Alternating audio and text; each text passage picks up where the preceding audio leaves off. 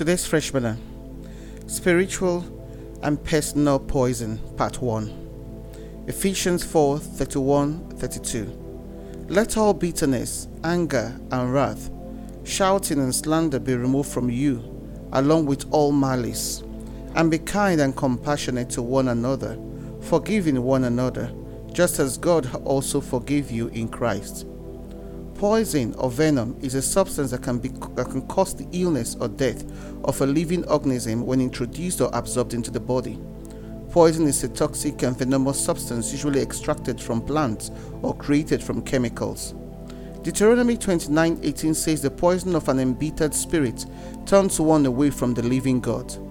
This could signify venomous or poisonous doctrines and teachings that are outside the parameters of the true gospel of the Bible. Negative emotions are so normal in the present generation that it is seen as an acceptable way of life and a way to describe someone's personality. Some people allow such emotions to break, stunt, or stop them from living a healthy lifestyle while exhibiting those emotions physically.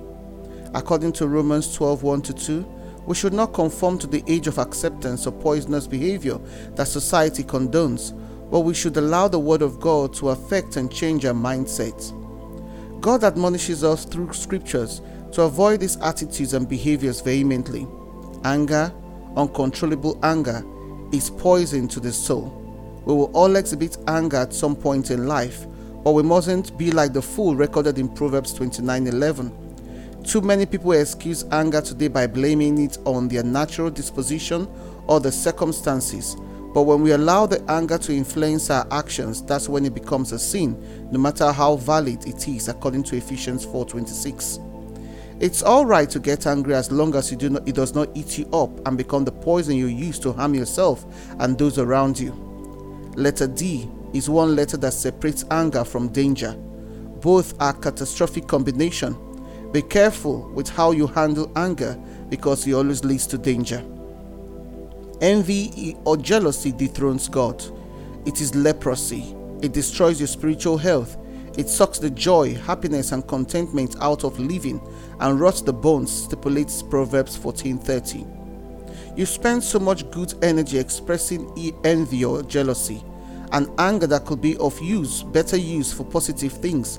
James 3:14-16 calls envy or jealousy demonic. Envy blocks you from seeing the good in others and stops you from benefiting from good relationships.